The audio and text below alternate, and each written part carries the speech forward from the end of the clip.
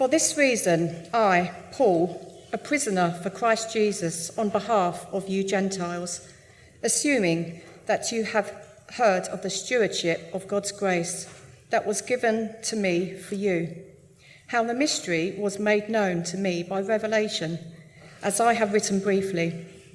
When you read this, you can perceive my insight into the mystery of Christ, which was not made known to the sons of men in other generations, as it has now been revealed to his holy apostles and prophets by the Spirit.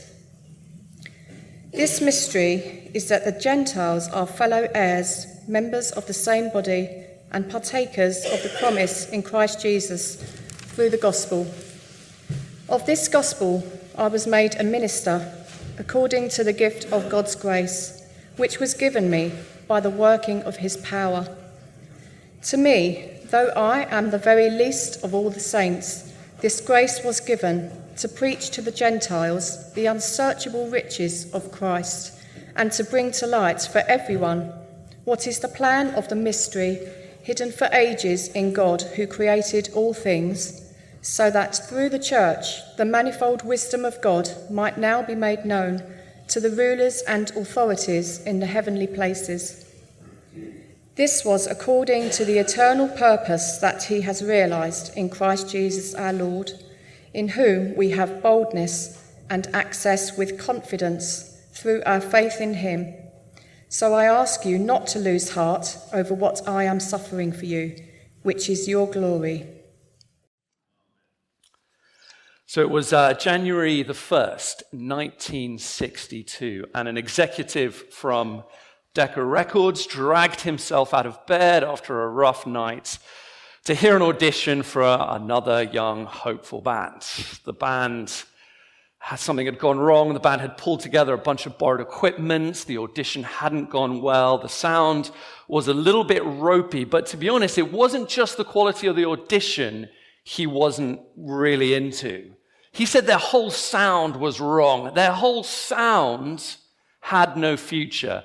And his words have gone down in music history. He said, "There's no guitar music has no future, Mr. Epstein. Guitar music has no future." Well, that band was the Beatles. They ended up doing reasonably well. And guitar music very much has a present and a future. Now that moment, what Dick Rowe, now one thing he's famous for, what he needed in that moment was someone just to grab him and say, "Look, I know you're feeling rough, and I know you personally don't feel that guitar music has much of a future, but please don't miss out. Don't miss out.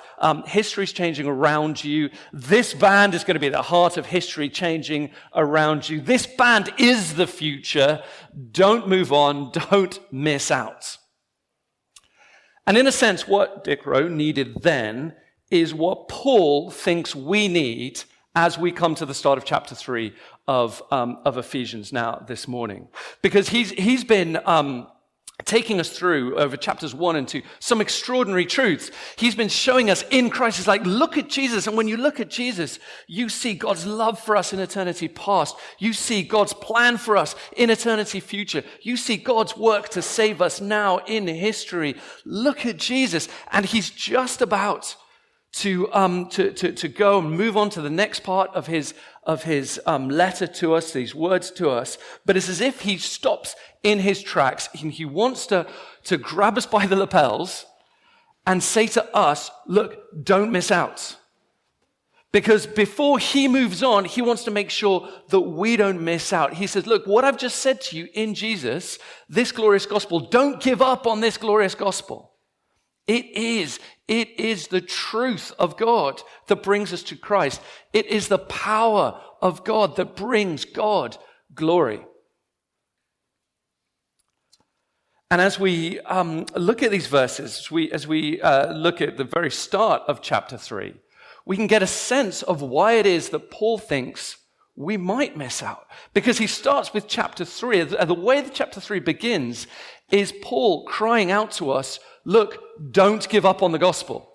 Don't give up on the gospel. So take a look at at chapter 3, verse 1. He's just taken us through chapter 1 and chapter 2. And so now he's about to, he's moved to prayer. He wants to pray. He says, for this reason, I, Paul, a prisoner for Christ Jesus, on behalf of the Gentiles. And there in verse 1, he interrupts himself. He interrupts a sentence that he doesn't actually continue until verse 13.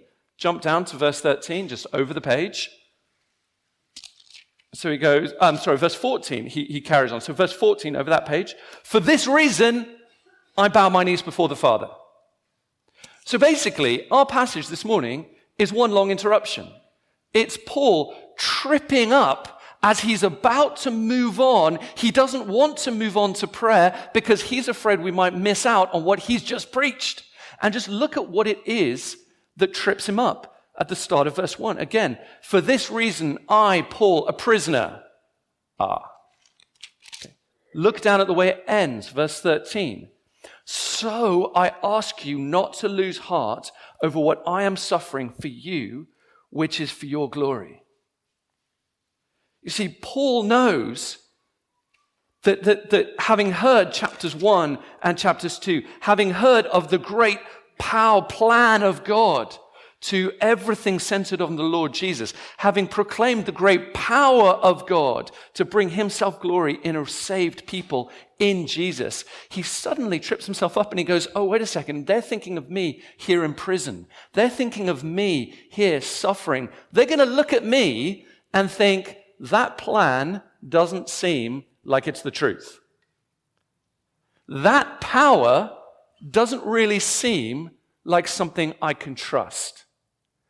I hear what you're saying, Paul, and I look at how you're living, and I'm not sure which way to go. So he's conscious that having heard chapter 1 and chapter 2, he's worried that the Ephesians, their eyes are just going to glaze over and go, that is not a truth that I can believe in. That is not a power I can trust. And just think of what it would be like. You know, Ephesus had the temple of Artemis, so you could see a kind of artist's impression of it, dominating the whole city. It's one of the 7 wonders, or was one of the 7 wonders of the ancient world. And in Acts, we hear just about how important that temple is. And the cry, they would have seen that temple and heard the cry that was almost like their sort of national anthem. Great is Artemis of the Ephesians. Great is Artemis of the Ephesians. And just imagine what it would have been like for the Ephesians, for an Ephesian Christian at that time. Imagine that you're a kid. You're a kid and maybe you're 10, 12 years old. And just when you were a kid, this guy Paul came to your city and your parents heard the message about the Lord Jesus. And your parents believed that message about the Lord Jesus. That was like when you were a kid, and now you're sort of 10 or 12, maybe a bit older, like some of the Pathfinders here who are among us, and you're going to school, and you've realized that in those 10 years since your parents started following Jesus, well, actually, your parents have missed out. They've had to kind of lose their jobs, lose some of the opportunities. A bunch of money is made in that temple through the worship of idols. A bunch of contacts are made because that's the social center of everything. When at school, people join in with the chants of great is Artemis of the Ephesians. In your head, you know, well, we believe Jesus is Lord, as Paul preached to us in the gospel. And actually, you've known that over these years that your family has suffered, that you feel like an outsider. In fact, when you don't join in, everybody thinks that you're maybe being a bit hateful and antisocial. And then on Sunday, this letter comes through and you're reading it and your heart thrills with chapter 1 as you hear of God's love for you in eternity past to eternity future. Your heart thrills with that description of the community that God has called you to be. But then on Monday morning, as you go to school, you're conscious of the cost that is. And you look at that temple. Should we go back a couple of slides? Go back just to the temple. You look at that temple, you hear that call, and you think to yourself, am I going to really give this up? Or for a message preached by a suffering and imprisoned Paul? Great is Artemis of the Ephesians, or is Jesus truly Lord? As we've seen, like we might not see a temple, we might not hear that same cry, but we have something that's not too different. We don't hear great is Artemis of the Ephesians. We hear great is greed. Great is power. great is pride. And we might think to ourselves, well, there's a cost of not joining in. We might be feeling like we don't belong. We might be heard as if we are being hateful. Which is why Paul said to them then and to us now, don't give up on the gospel. I know that as you look at my chains, you think that this is a truth that you can't believe in. You see my suffering and you think this is a power you can't really trust. But don't give up on the gospel. Don't go back to the temple. And he continues with this chapter to give us two reasons why. And the first reason follows straight on. He says, don't give up on the gospel because it is indeed the truth that brings you to Christ. Despite my chains, this is the truth that brings us to Christ. He have a look at verses 2 to, this is a bit 2 on to 6, but just to verse 2 to 5, he describes the way this truth has come from God. So he says, look, assuming you have heard of the stewardship of God's grace that was given to me for you, the mystery that was made known to me by revelation, as I have written briefly. Paul says, look, verse 2, God appointed me. I've been appointed by God. Verse 3 and 4 that talk about mystery. He's saying, look, I've been appointed by God to unveil the whole plan of God. And verse 5, I've been appointed by God to unveil the plan of God fully and finally and completely. Look at verse 5. This mystery was not made known to the sons of men in other generations, as it has now been revealed to his holy apostles and the prophets by the Spirit. Paul is saying, look, I have been set aside by God. I have been entrusted with the truth from God. This truth that the plan and the purposes of God are found in Jesus, so that this truth might be fully and finally known in the message that I'm writing to you, that you are reading from me. Paul is saying this is the truth. I mean, you could think of it, to understand verses 2 to 5, you could think of pass the parcel. You can understand verses 2 to 5, you can understand pass the parcel. And what he's saying is a bit like pass the parcel. All the way through, when pass the parcel, you've got the present and it's being passed on. But what happens? Each different person, when the music stops, they unwrap a layer. And sometimes, as you unwrap a layer, you get a little taste. You get a little taste, some squashies there, that fell on the floor, 3-second rule, we're okay. And then another layer gets unwrapped. And he's saying that all the way through the Bible, it's God's, there we go, some more taste, all the way through different stages of the Bible history. Different layers are being unwrapped. Different truths and tasters are being given to God's people along the way. Until Paul says, the music stopped with me. The music stopped with me. I've got the present, and I'm opening it up, and now, here it is. What you tasted before, you fully and finally enjoy. That's what Paul is describing all the way through. So before, when it was wrapped up, did we have the present? Did they have the present in the Old Testament? Yes. Oh, but no. They hadn't had it fully and finally unwrapped. And that is what Paul is saying that he's doing. That mystery is now unveiled. Paul is saying, the music stopped with me. God has entrusted me with this truth. I have unveiled this truth, and I am holding this truth for you to enjoy. They may or may not be at the back later on for you to enjoy. Maybe it's for me to enjoy a bit later, the squashies. But that is what Paul is saying in 2 to 5. This is the truth. The music stops with me. I'm holding it out before you come and enjoy it. And look at what it is that he's unwrapped, because he says this is the truth. And the truth that he's unwrapped is the fact that this gospel brings you to Jesus. That's where he gets to. It's like verse 2 to 5, he's unwrapping it. And verse 6, he says, this is the mystery, that word, unwrapping the present, is that Gentiles are fellow heirs, members of the same body, partakers of the promise, in Christ Jesus, through the gospel. As he unwraps it, he says, look, Gentiles, non-Jews, everybody is brought together. And just look at that description. Fellow heirs, members of the same body, partakers of the promise of Christ Jesus, that together Jew and Gentile can know salvation in Jesus. You see, when God split the world into Jew and Gentile, when God split the world into Jew and Gentile, he was putting into the heart of history an illustration of the problem at the heart of humanity. He was saying, just like this world, this split between humanity was to be a picture of the split between humanity and God. There's God there, there's us here. There's the Jews there, there's the Gentiles here. That split there was to be a picture of the split here. And so he wrapped up the gospel with that split so that he could show people, look, there's this problem that you see pictured between Jews and Gentiles. That's a picture of the problem of us and God. And now that Jesus has come, that problem between us and God, well, there's a way through it. It's been healed. There's a way for it to be healed in Jesus. And so because that problem is solved in Jesus, we don't need that wrapping paper anymore.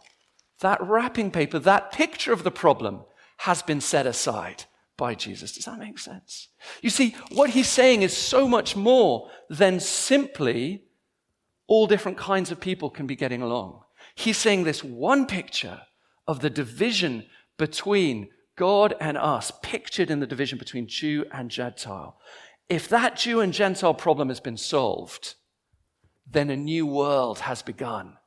Humanity can be healed in Jesus. A new world has begun in Jesus. A new history has started in Jesus. Humanity can be healed in Jesus.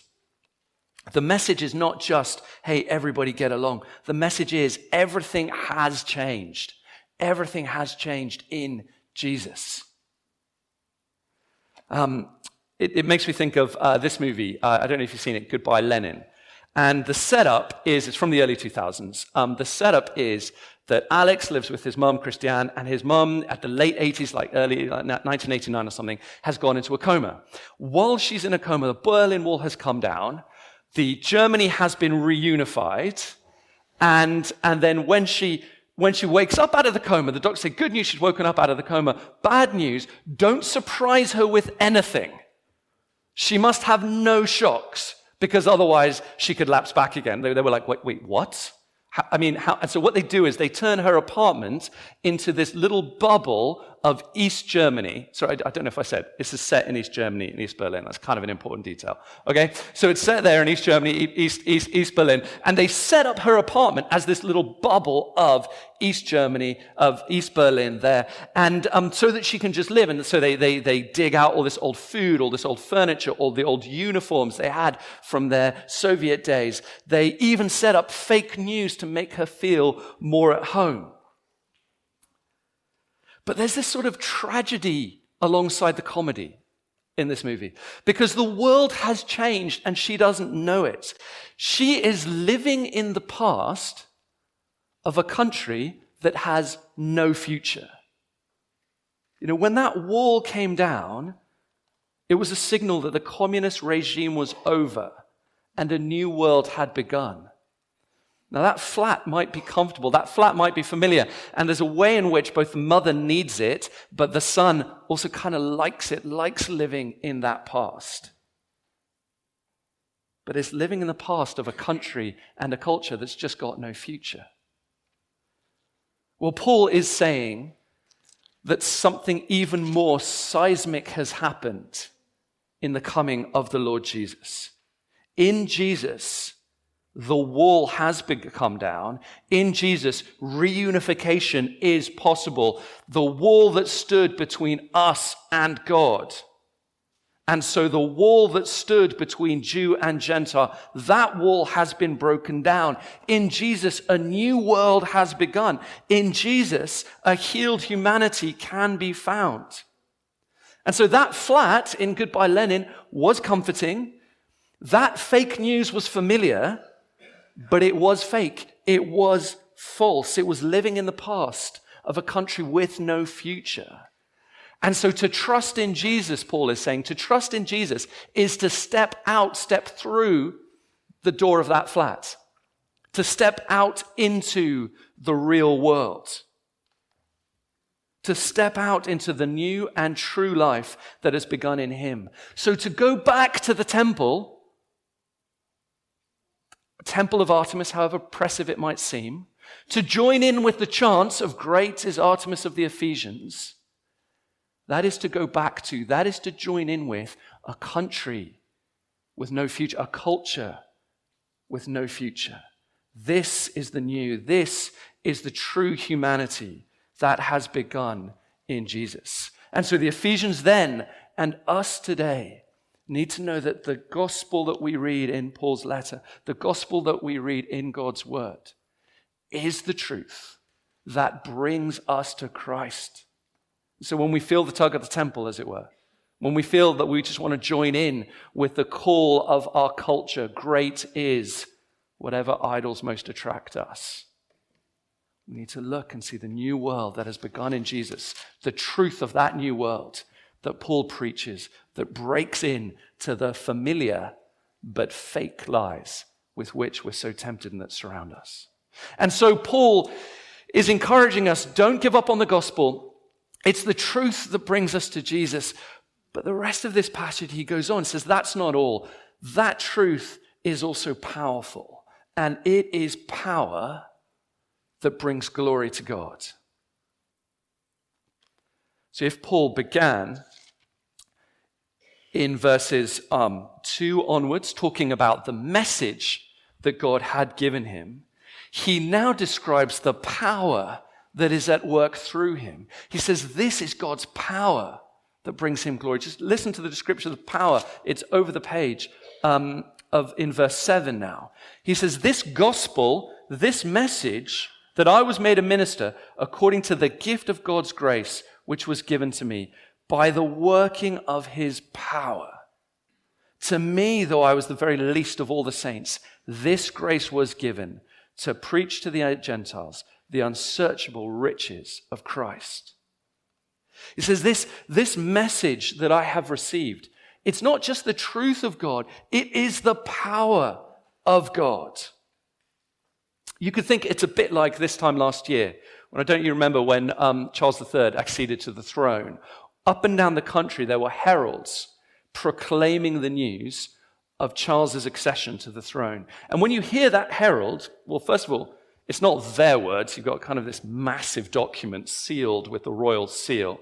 You know, they're not expected to improvise. That is the truth from the crown that they are proclaiming. But it's not just the truth about what's happening. They don't just tell us that a king has acceded to the throne. Their proclamation is a way of establishing and asserting his reign. Their words weren't their words. Their words came with the authority and power of the king. And so that's what Paul is saying about his words. His words come with the power of the king. As Paul proclaims the gospel, he's like a herald. He's like a herald declaring that Jesus is king. He's calling others to acknowledge him, to bow the knee and recognize that there is a king on the throne. He's not just showing us Jesus on the throne. He is, as he proclaims this message, asserting and establishing that reign. And that is what happens as we go on in 9 to 12.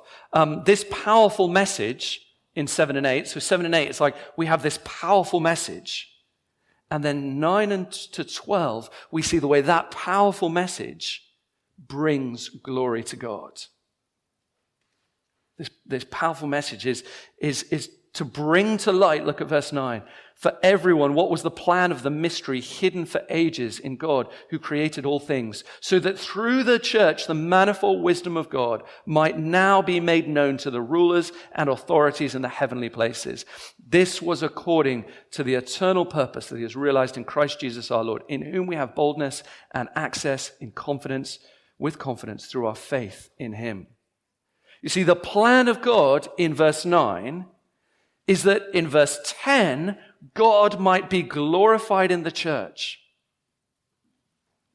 As the gospel brings us to Jesus, the gospel brings glory to God because all of heaven marvels at what God has done, his goodness, generosity, grace, and love. I don't know if you remember the 2012 Olympics, the Olympic cauldron, and the way there was this big sort of mystery about what would the Olympic cauldron be like, and it was kind of shrouded, and nobody kind of was really sure what it would be. And at the start of the opening ceremony, different nations would come in with these different petals, a bit like torches, and then those were sort of brought together, and then there was suddenly this moment when we realized what would happen, where those petals were sort of lifted together and brought together into one single flame as they were risen up. Each country brought their petal to the center of the stadium. And as they were lifted up into a single glorious flame, the whole stadium, and in fact the whole world was watching. And I don't know if you remember, if you listen back, when I was listening back to this moment, to the commentary, there's almost like this gasp in the stadium. There's this cheer as people suddenly clock and suddenly understand and see it for what it is. It's beautiful. It's powerful. That moment, that imagery, it is a bit like in that stadium, they were being invited to say, look, this is what sport can do. This is what London 2012 can do. And isn't it beautiful? And isn't it glorious? Nations brought together. Nations unified. And that crowd in the stadium, the watching world, were meant to glory in what would be achieved. Well, Paul says that this is God's plan for the church. As he draws us together, as he drew us together this morning, as he draws us together Sunday by Sunday, as he draws us together and draws us to himself, as he lifts us to himself, the whole of the heavens, like that stadium, gasp and cheer. They will gasp with amazement, roar with celebration. They will rejoice in wonder. They will say, this is what God has achieved in Jesus. This is what God has done. Here, as they look at us drawn together, we see his goodness. Here, as he sees, as the heavens look at us drawn together to him, here we see his love. In this people, in this people drawn together, drawn to God, we see God's glory in his goodness, love, and grace. Every time we gather as a church, it's like the petals of that cauldron coming together in a single flame. This is the work of God's power. This is what brings God glory. As all of heavens look at this, they praise, as it says in verse 10, the manifold wisdom, the multifaceted, beautiful, glorious wisdom and goodness of God. All of God's purposes, all of his plans come to this moment of his glory in the church brought together by his Son. So there's no other purpose. There is no other plan to which we can give our lives to. There are so many other alternative visions and plans and purposes that might shine bright before us, that might dazzle us, that might distract us. But none of them are a flame that will last into eternity. And it was really interesting. As I was watching this video back, it was really moving. Lump in the throat, goosebumps kind of stuff. And I suddenly realized the music they had going behind it was from Pink Floyd's song Eclipse, which ends Dark Side of the Moon. It's really dramatic. Then I suddenly realized that the lyrics of Dark Side of the Moon is about everything you do, everything. Everything is drawn together, everything. And I don't know if anybody here kind of knows the tune already, but it goes, everything under the sun is in tune, but the sun is eclipsed by the moon. And it ends with that note of darkness, and then a heartbeat, which stops. I think the producer of that video package either hadn't been paying attention to the Pink Floyd lyrics or had been paying attention to the Bible. Because it's this one moment expressing the glory and what humanity can achieve, and behind it is the soundtrack going, oh yeah, but this is going to end. This has no future. This ends in darkness. This one great expression of that glory is wrapped around with this music saying, yeah, but even this will end. And so Paul is saying all those other flames that might dazzle us and might attract us, they're going to fade into darkness. But this is the glory. This is the eternal glory achieved by God's power in the gospel. What else would we give our lives to? What else can we entrust our futures to? And so Paul is saying to us this morning, he's saying, don't miss out. Don't miss out. Don't give up on the gospel. Don't give up on the gospel. It is the truth that brings us to Christ. It is the power that brings glory to God. Basically, he's saying, don't be this guy. Don't be this guy. Don't look at Paul and think Paul is on the wrong side of history. Don't look at the gospel and think the gospel has no future. Don't be this guy. No. Don't give up on the gospel, because it is the truth that brings us to Jesus. And it is the power that brings glory to God now and forever. Let's pray.